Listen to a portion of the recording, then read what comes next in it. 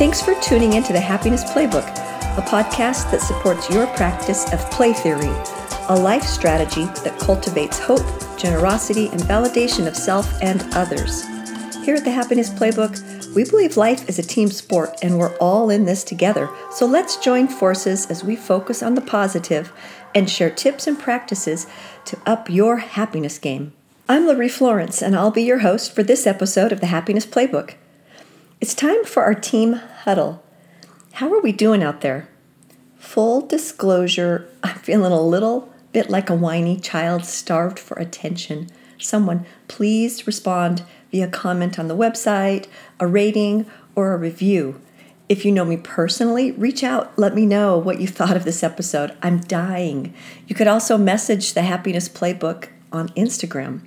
But enough negative. It's time for some positive on our highlight reel.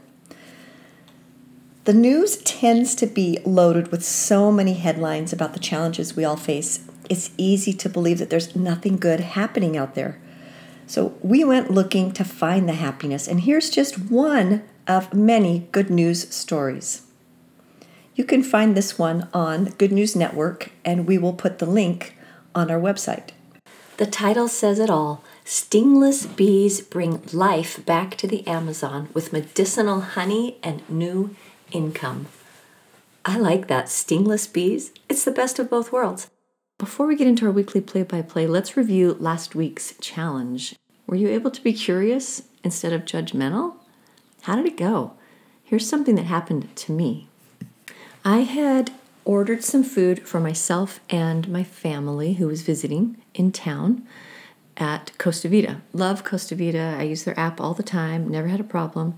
And my family had sent in their order because they were at home, and I was out on errands and I was going to pick up it and then go home. So I had ordered separately. When I got to the restaurant, they had the order that my family had placed, but they didn't have mine. And at first there was that frustration. They're waiting on me. I don't want to take the time. It's a busy day. I had it on my phone. I could see that I had done everything correctly, but the restaurant had a problem. And I felt that feeling welling up in me, and I remembered the challenge of being curious and not judgmental. And instead of condemning the restaurant or the employees as having a problem or being understaffed, which is really common in today's world, I asked myself the question, I wonder how it feels to be them right now. It's a busy time of day. Somebody shows up. Their order isn't done. I wonder if they're afraid that I'm going to be angry. I wonder if they're overwhelmed. I wonder how hard it is to show up every day when they're understaffed. And as I asked myself these questions, that feeling absolutely melted. And then the beautiful thing was I was able to be calm and kind, and the employee who was helping me, we worked it out. And I think she threw in a few extra beans on our salad, and I walked out of there feeling great. Maybe it cost an extra 10 minutes of my day, but I didn't spend any extra energy on negative vibes. And so it was completely worth it. I hope you had a positive experience as well, and that you'll remember that play to ask questions and to be curious instead of being judgmental. All right, we're going to move into our play-by-play for this week. We're going to talk about a property called Antifragility. There's a book out by Nassim Nicholas Taleb titled Antifragile, and this concept was something that he has fleshed out. There's a lot of discussion about it, and it's talking about a property of systems in which the increase in capacity to thrive as a result of stressors, shocks, volatility, noise, mistakes, faults, attacks, or failures. And to be clear, it's not the same as being resilient. Being resilient, you're able to resist shocks and you'll stay the same. But with the property of antifragile, you'll actually improve.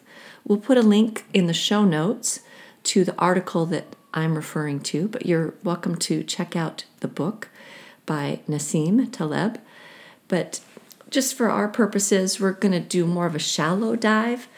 A basic example of something that's Antifragile comes from mythology. If you think about the monster, the Hydra, what happens when one of its head was cut off?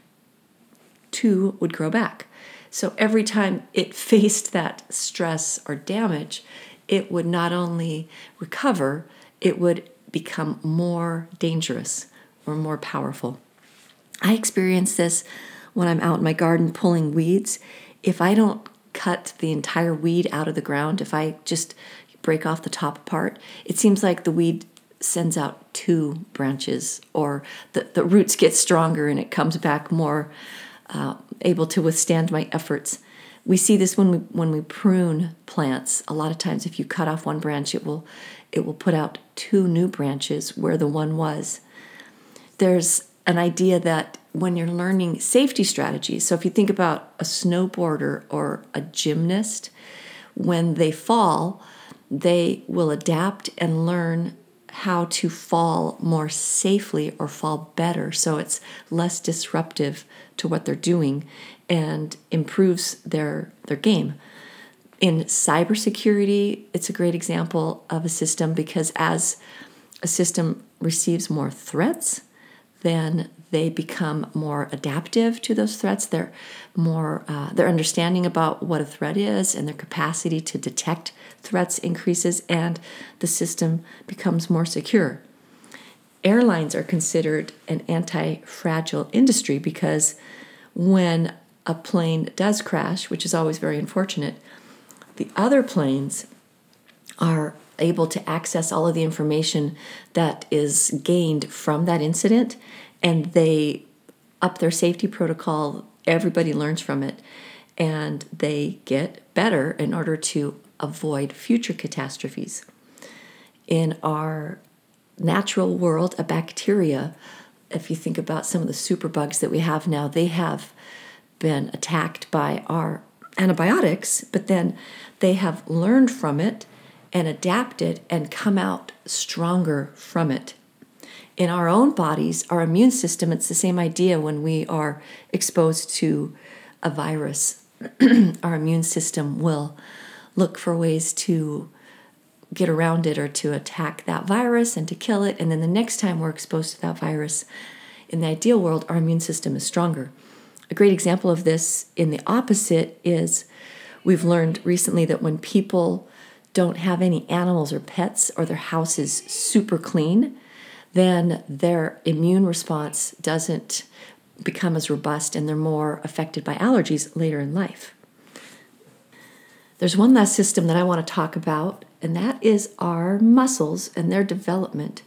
So you think about when you are lifting weights, you will do the reps until the muscle is so worn out and fatigued, it starts to actually, the muscle cells will have damage. And then you'll stop doing the rep and you'll wait, you'll come back to it in a day or two, and then the muscles have repaired, and as they've repaired, they've grown stronger, so the next time you hit that set of muscles, you can do more. And that's why you'll see bodybuilders, they'll do arms one day and legs the next day. They don't do arms every day. If you do the same muscle group every day, you don't see as much actual growth in the muscle. So I want you to think about that as we talk more about this principle of anti-fragility. If you think about the two play theory principles, accept and build and let go and play, they really overlap. It's hard sometimes to separate the four play theory principles because there is a lot of overlap between them, but we have organized them in this way because they're commands or directives that are proactive, giving you instruction on things to take action and do. And accepting and building, it's similar to letting go and playing.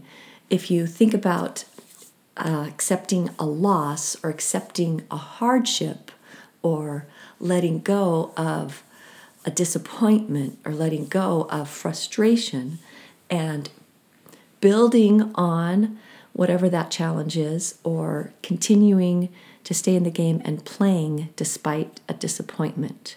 I don't know if I'm explaining that well, but it's tricky, but they do overlap. And I wanted to use this game to help illustrate this point. The game's called Accept the Loss. And in the game, you have a group of people who agree to play, and they'll take turns cycling through these different positions. 3 of them will be the people who are throwing out answers, and 1 person will be the caller. The caller is the supreme power. They can say thumbs up or thumbs down, kind of like the Roman emperors in the gladiator games. And you can't challenge their verdict.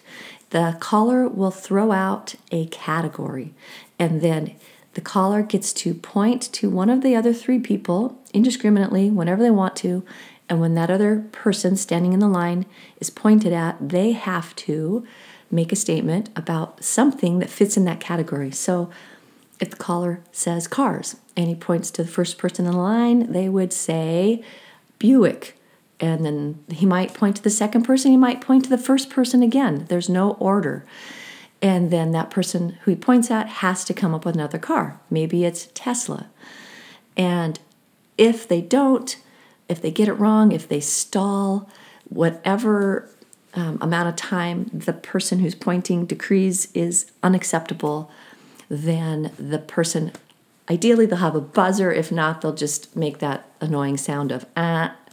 And the person who lost, and I'm using my air quotations, then steps forward and raises their hands in the air and takes a very deep bow, while the rest of the people who are playing the game give thunderous applause. And the game is literally called Take the Loss. So it's important to understand its goal is not to avoid the loss, which is the way most of the world works or thinks in our today's world, is that we should avoid the loss at all cost. In this game, we learn the value of accepting the loss and leaning into how that feels and moving forward. Because guess what? As you play this game, you're going to cycle back through. The person who was the caller then becomes one of the people, and a new person is called up from the audience to become the caller. So ideally, everyone has a chance to experience all of the roles. And this is a transformative game. I really see people's mindsets click when we play this, because I think so often we raise the stakes so high that we feel like there's nothing after the loss, that it's over. And it's just not true. And these 2 principles of accept and build and let go and play help us remember that, because we can let go of our disappointment, let go of that loss, and we're still playing the game, whether we're enjoying the game from the view of the audience or we step into a different role. And if we are, if it's something that we didn't anticipate happening, we can accept that that's where we're now at and make the most of it. You accept and build. So maybe you didn't want to lose in the game as soon as you did, but now you're in the audience and you can be the best audience member. You can really enjoy it. Or maybe you step into the role of caller and you can have a great time experiencing that role. And life is like that. Tell your dad it's not over. So keep playing and keep finding opportunities to build. Children are the very best at these 2 principles. And it's interesting, one of the articles that I read about Antifragility talked about how child's play is a form or a system of this idea of anti-fragile. Because children don't get it right when they play. They are doing their best to model adult behavior and family structure, and even as they learn language, they're going to throw out so many bad answers before they get it, quote unquote, right. And they keep going.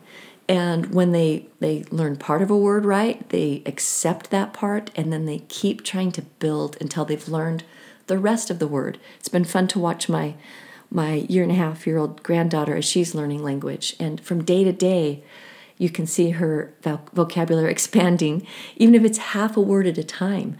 And then another day, she'll surprise you with a whole new sentence. But she's learning these things on a trial basis. She's making lots of mistakes, but she keeps playing. And she's not focused on the mistake. She accepts where she's at, and she keeps going. And we need to adapt that kind of mentality if we really want to improve. Children grow exponentially compared to adults. We just flatline, and a lot of times we become really rigid. I heard an interview with Elon Musk recently where he described how adults seldom change their minds. So I want to share an article. This is the title: Scientists Prove That What Doesn't Kill You Makes You Stronger. We'll put the link in the show notes if you want to read the whole thing, but here's an excerpt. The researchers studied the relationship between professional failure and success for young scientists. They found, in contrast to their initial expectations, that failure early in one's career leads to greater success in the long term. And here's the caveat: for those who try again. I thought this really was a great example of what I was trying to explain with young children. Young children are going to have tons and tons of failures. And if they keep trying, they will succeed. And if we could adapt that as we move into our teenage years or our young adult years, or even as we're moving through all of the stages of life, we're going to have failures as we step into new territory. And that doesn't mean that we're a failure.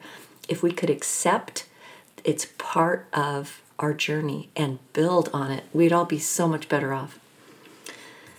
There's an author, Mark Manson, and he shared this. But when we avoid pain, when we avoid stress and chaos and tragedy and disorder, we become fragile.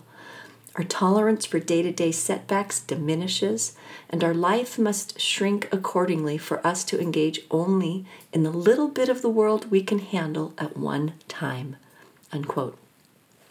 I love that quote because it really does summarize what's at stake if we refuse to let go and play, if we refuse to accept what our circumstances are and build on them, and instead try to dig our heels in and change our circumstance or deny that it's our reality. So I wanted to wrap it up with this last example of an antifragility principle. You may have heard of the Biosphere 2, which was this environment that they created that was fully self-contained. It's currently in Arizona, but something that was interesting that surprised the scientists was that they had a problem with the trees that they didn't anticipate. The trees inside the biosphere grew rapidly, more rapidly than they did outside of the protected environment the dome created. But they also fell over before they reached maturity. So they looked into this and they found that the root systems and the outer layers of bark had not developed properly. And they determined that this was because of a lack of wind.